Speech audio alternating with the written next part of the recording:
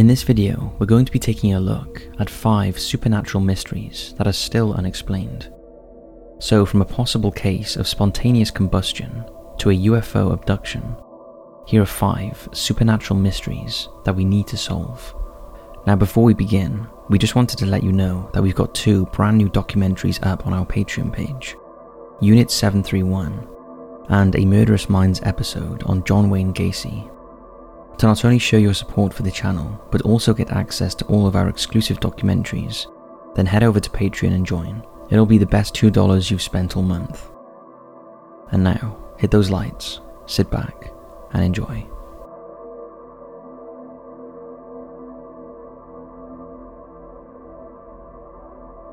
Corporal Armando Valdez. At 4:15 a.m. on April 25, 1977, in the deserts of northern Chile, 20-year-old Corporal Armando Valdez and his 7 men sat around a campfire, swapping stories in an attempt to stay awake. Suddenly, one of the members of the military patrol unit spotted something strange. Private Rosales turned to the other men and told them that he just witnessed 2 bright violet lights descending from the skies, illuminating the area below them. One dropped near the foothills of the Andes mountain range, while the other fell just 500 yards away. Each one of the members looked and saw the same bizarre violet glows that had just been described to them. Armando was on his feet instantly, ordering his men to smother the fire and take up arms. The light closest to the men began to move in the air before them. A red light was visible at each end of the glow, but it made no sound. The desert was also eerily silent around the group. Armando stepped forward alone to approach the light and demanded that the oddity identify itself. Then suddenly the corporal vanished. For 15 minutes he was gone, as if he disappeared by magic. When he finally returned, he reappeared before his men without a single noise, looking disorientated and disheveled as he stumbled towards them. He said, "You don't know who you are or where we come from, but we will be back soon," before collapsing and falling into unconsciousness. The rest of the group carried the corporal to the camp base and noticed that as well as looking dehydrated and unkempt, he suddenly had the equivalent of several days' worth of beard growth. This was unusual because Armando was always well kept and clean shaven. Over the shoulders of the men, the strange violet lights ascended, disappearing into the early morning sky. Armando woke at 7 a.m, announcing to his men that it was 4:30 a.m. and time to go. It was at this point that everyone realized his watch had stopped at 4:30, but strangely, the date now read April 30th, which was 5 days away. In the immediate aftermath of the corporal's strange experience, he expressed an interest in undergoing hypnosis to regain his memories. Armando described how he felt, that something was calling his attention and attracting him, but he couldn't explain much further. The then President and Commander-in-Chief, Augusto Pinochet, forbade both the press and UFO investigators from speaking with Armando and his men. He claimed it was the responsibility of the military to carry out any and all testing on them. However, a few investigators managed to slip through the cracks, and when asked about the story, Armando told them he couldn't recall anything about what had happened to him. In a later interview in 1983, he said cryptically, "I shall talk one day." Then, almost 2 decades later, in 2002, he was questioned by the Institute of Hispanic Ufology. When asked if he had been abducted, Armando said, "In the context, I would say no," before adding that he wasn't sucked up and taken by a spacecraft somewhere else. When probed further about where he was in the 15 minutes he was missing, he replied, "I was always present and looking at my men," and claimed that he even heard them speaking to one another. Armando also explained that he felt it would be easier if he had been the victim of a stereotypical alien abduction, saying the truth is harder to explain than a lie.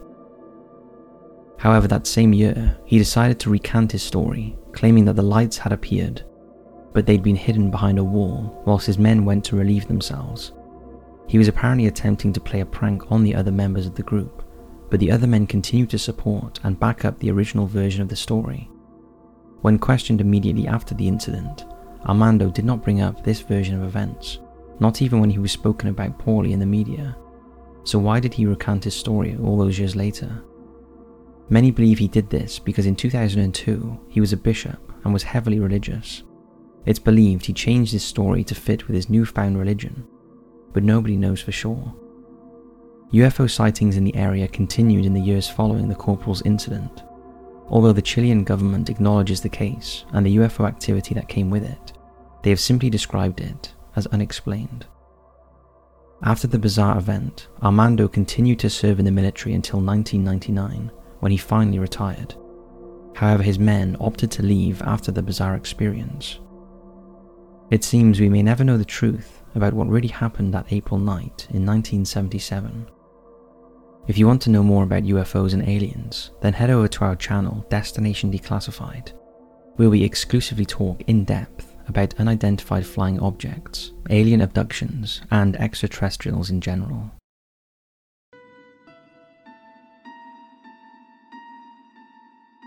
The Odin Fire Poltergeist.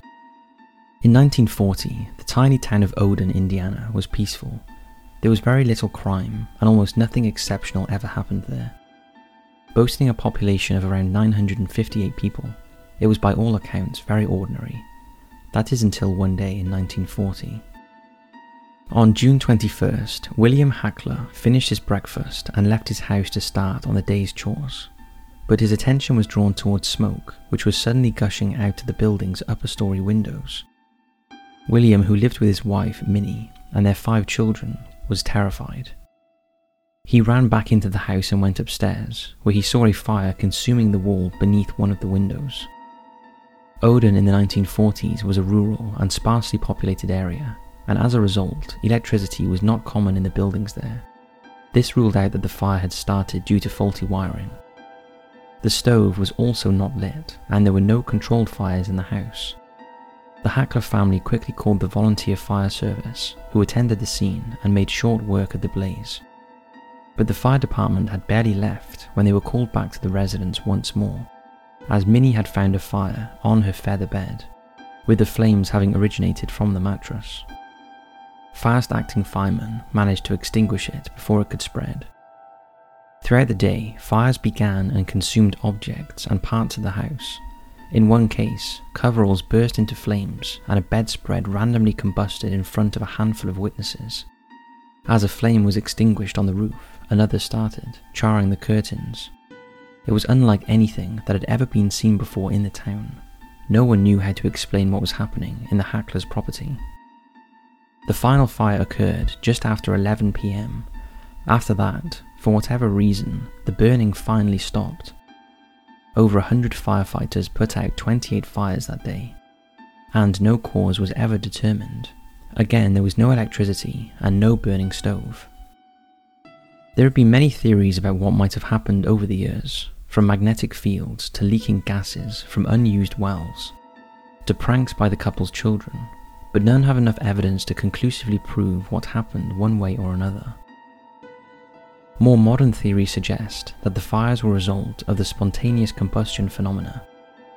In 1941, an insurance company used the Heckler's story as a way to advertise home insurance, and said the incident was the work of the Odin Fire Poltergeist.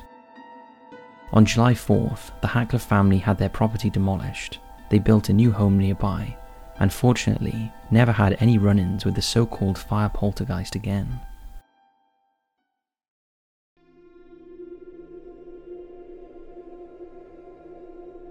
The Mausoleum of Nina Craig Miles.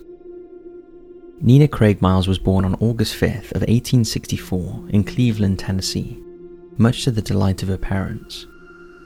She was doted on and adored by her family, particularly her father, John. The Craig Miles were extremely wealthy. During the Civil War, they had supplied food and other material goods to both sides, allowing them to accumulate a nice fortune. But luck wasn't entirely on their side. In October of 1871, Nina, just 7 years old, died in a tragic accident. She was out carriage riding with her grandfather, and they somehow swerved into the path of an oncoming train. The details are hazy, but it's believed that Nina had the reins and was riding too fast. Her maternal grandfather was thrown from the carriage, and although he was injured, he did survive. Distraught and heartbroken, the Craig Miles family grieved for years after the little girl's passing. Shortly after her demise, John decided to build not only a grand mausoleum for his daughter, but also a church. The mausoleum, made of white Italian marble, was constructed behind St. Luke's Episcopal Church. It was supposed to feature a statue of the 7-year-old, but the structure had been shipped on the HMS Titanic and never made it to the US. In recent years, the only changes that the church building has undergone has been the additions of electricity, heating and air conditioning. The mausoleum itself is considered to be a beautiful piece of architecture, featuring Gothic spires and ornate carvings of angels holding lambs and crosses. The exact date is not documented, but at some point after the mausoleum was built and Nina's ashes were placed inside it, strange marks began to appear, marring the perfect, stark white marble. The eerie red stains resemble blood and are still visible today. Their exact cause is unknown. They've baffled locals and experts alike, and efforts to remove the blemishes have failed. According to local legend, the stained blocks of marble were replaced, but the marks always returned. Reports of supernatural incidents in the area are abundant, most notably Nina's spirit is said to play nearby. John and his wife had another child after Nina passed away, but the little boy lived only a few hours. In 1899, John passed away from blood poisoning following a fall. His wife lived several more decades and remarried, but was struck by a car in 1928. The Craig Miles family is so steeped in tragedy that it seems no wonder that the mausoleum is the site of so many supernatural activities.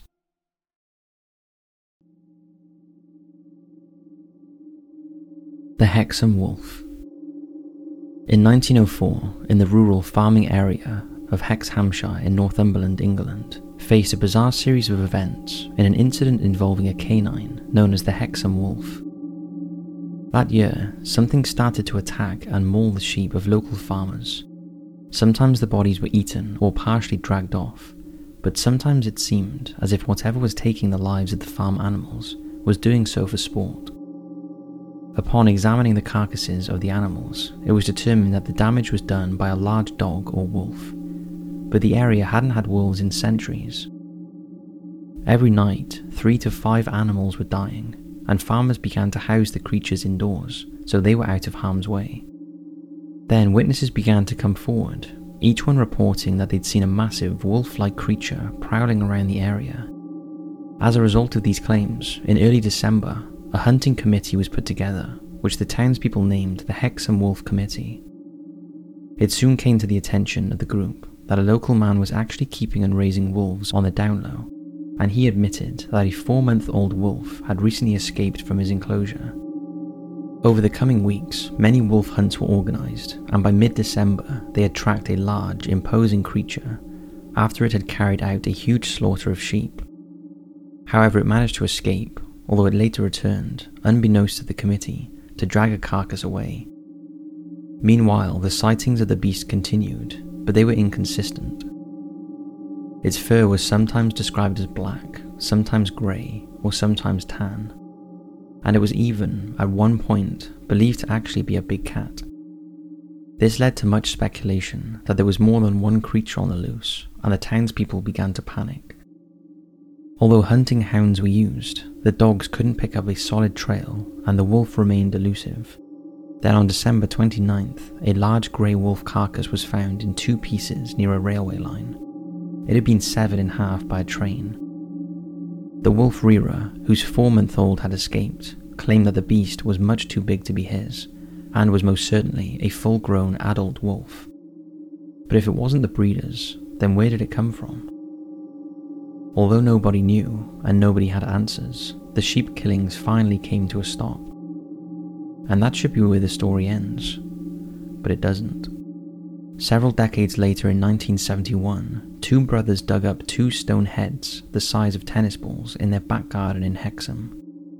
The odd carvings are known as the Hexham heads and are thought to be cursed. After their discovery, the brothers reported supernatural occurrences in their home, from the heads going missing and reappearing in different places, to bottles being thrown across the kitchen, They also claimed to see a half-man, half-beast enter their bedroom one night, before it escaped out the window and disappeared into the dark. An expert in Celtic artifacts, Dr. Anne Ross, studied the stoneheads. Afterwards, she claimed that she awoke one night from a nightmare to see a huge 6-foot half-animal, half-man, covered in thick black fur standing over her. The creature left out the bedroom door, and Anne said she ran after it. However, it vanished behind the house. It was apparently seen once again fleeing her daughter's home. Anne also reported feeling a cold presence in the house, that her study door would burst open on its own accord, and that she saw the creature numerous other times. Subsequently, she decided the artifacts were cursed and got rid of them. In the months afterwards, there were many scattered reports about sightings of wolves and werewolf-like creatures wandering the countryside. There are many more questions than answers in the case of the Hexham wolf. What connection did the stoneheads have to the creature? What even was the Hexham wolf, and where did it come from? Was it a case of mass hysteria, or was something more sinister stalking the community? What do you think?